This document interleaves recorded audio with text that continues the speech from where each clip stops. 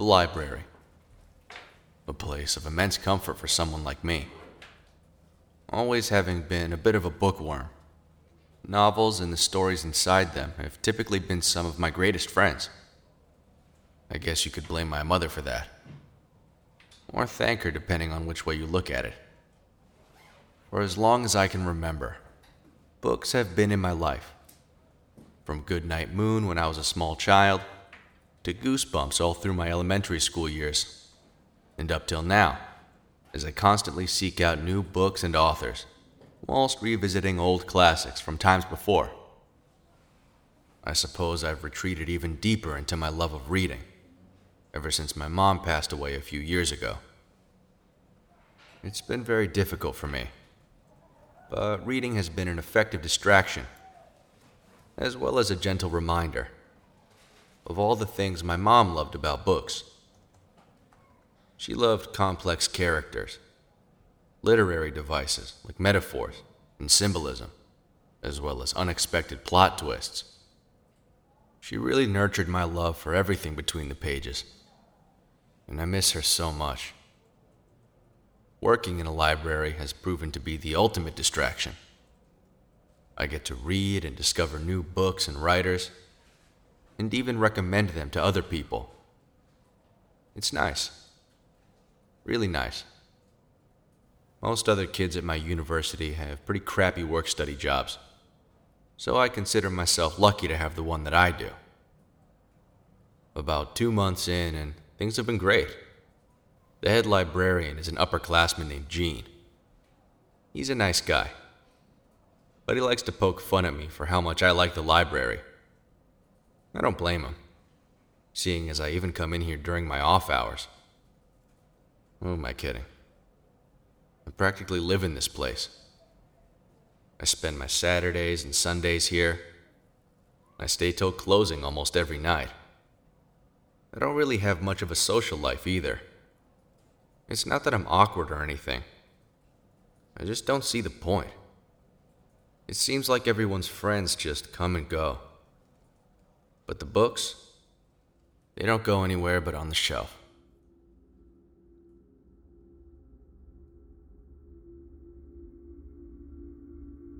One night, I was working till closing with Gene. It was about 10 o'clock, with an hour left to go, when he came in and found me in a hurry. He was in a rush putting his jacket on, telling me about how he was going to meet a girl. Yeah, but we don't close till 11, I said. Come on, man, you know what to do to close this place up, he said casually. You're gonna have to learn anyway, so this will be a good experience for you. Reshelf the returned books, update the late logs, kick everyone out, and lock up. Look, there isn't even anyone here, so one of your jobs is already done. I have faith in you, man. I know you'll take care of this place. You love it. He handed me the keys and gave me a slap on the shoulder. I opened my mouth to say something, but before I could, he was already off in the other direction. Well, I was already working on job number 1, putting away returned books in the science fiction section. The Time Machine, War of the Worlds, Dune. Then I noticed something strange. Already in the bookshelf was a book that didn't belong here. Things Fall Apart by Chinua Achebe. Certainly not a science fiction novel. I wondered what it was doing here. Then I took it off the shelf and put it onto my cart. That book stuck out to me. Not that it was in the wrong section, but because it was my mom's favorite. I put the rest of the books away and brought Things Fall Apart to the front desk with me. I looked at the clock. 10:16. Not bad. Now to update the late logs. I went on the computer and checked off all the books I had just returned. Then I looked over which ones were still out. 1984 by George Orwell, Fear and Loathing by Hunter S. Thompson, The Good Soldier by Ford Madox Ford, Kim by Rudyard Kipling, To the Lighthouse by Virginia Woolf, Slaughterhouse-5 by Kurt Vonnegut, You Shouldn't Be by Yourself.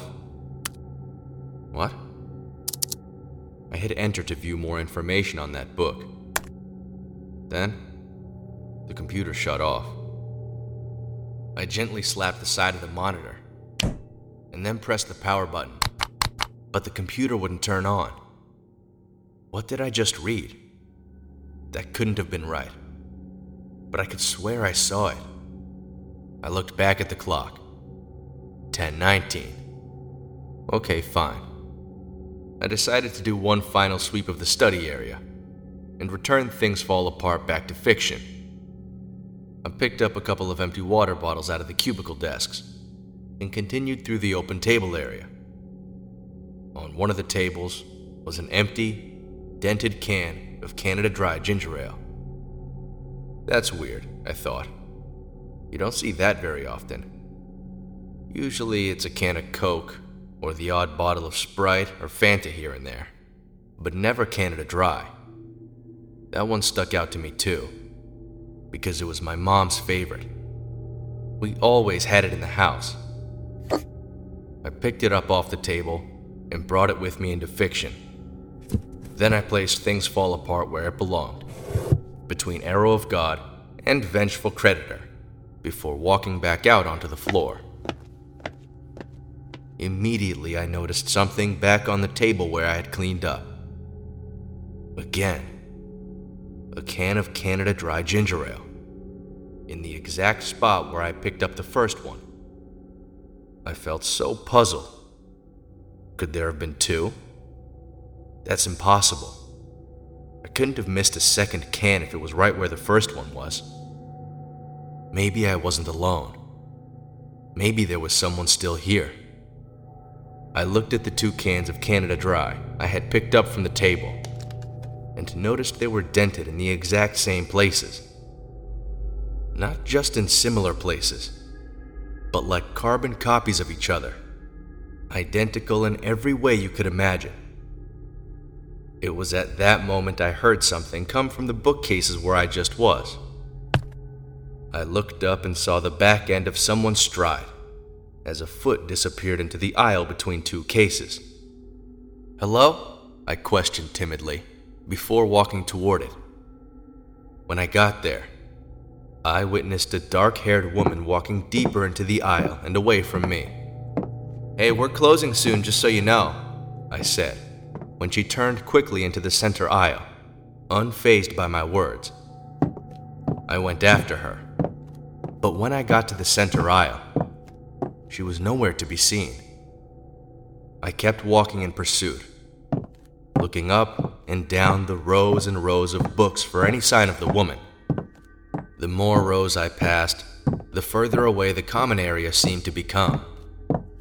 I cut back into one of the aisles and started walking back toward it. As I walked, the distance grew. I walked faster, and the length of the aisle seemed to stretch more and more with each and every stride. I dropped the two cans and began running. Before long, the common area faded off completely into the distance, like a memory escaping from thought. I found myself in an impossibly long aisle, stretching endlessly in both directions. The bookcases on either side of me had expanded into gargantuan towers, with heights exceeding my vision.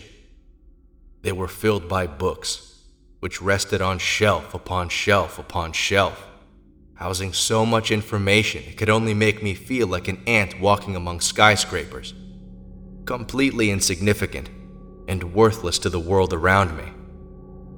I slowly stopped running once I realized my efforts were meaningless.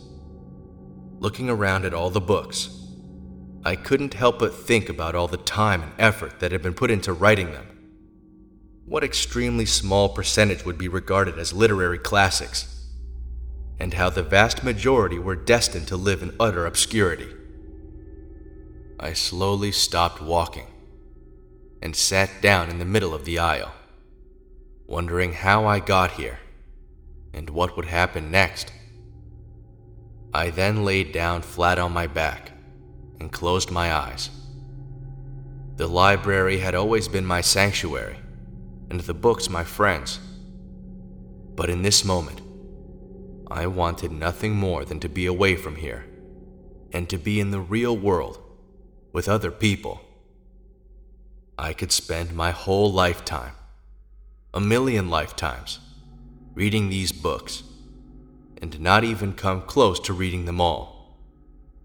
Say I could somehow absorb all of the information held within them, truly learn and know everything these books had to offer.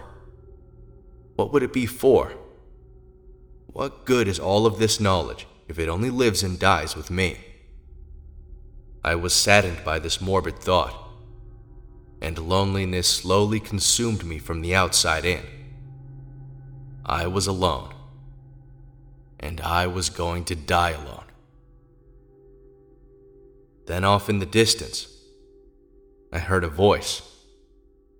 Hey man, what are you doing? I opened my eyes and looked up. I saw Jean walking through the common area and into the aisle where I was laying. What the hell are you doing? Are you sleeping? I forgot my key card, so I came back to get it. Are you all right? Yeah, I'm fine. Well, you don't look fine. What time is it? We both looked at the clock. 10:23. Yeah, a little early to be calling it quits, man. I'm sorry, Jean. I don't know. Look, it doesn't matter. We can just close up early and you can go home. So we turned off all the lights and locked the doors on the way out. I apologized again, but Jean didn't really seem to mind. He was a little more concerned about the girl sitting in the passenger seat of his car. After that night, I didn't work closing again. About a month after that, I handed in my notice. I haven't set foot into a library ever since leaving that job, and I don't think I ever will. I still read a lot. I'll never stop that. But now it's usually in parks or cafes. I take comfort in being around people, meeting them, talking to them. I don't care if certain ones won't be there forever. I just don't want to be alone, or die alone.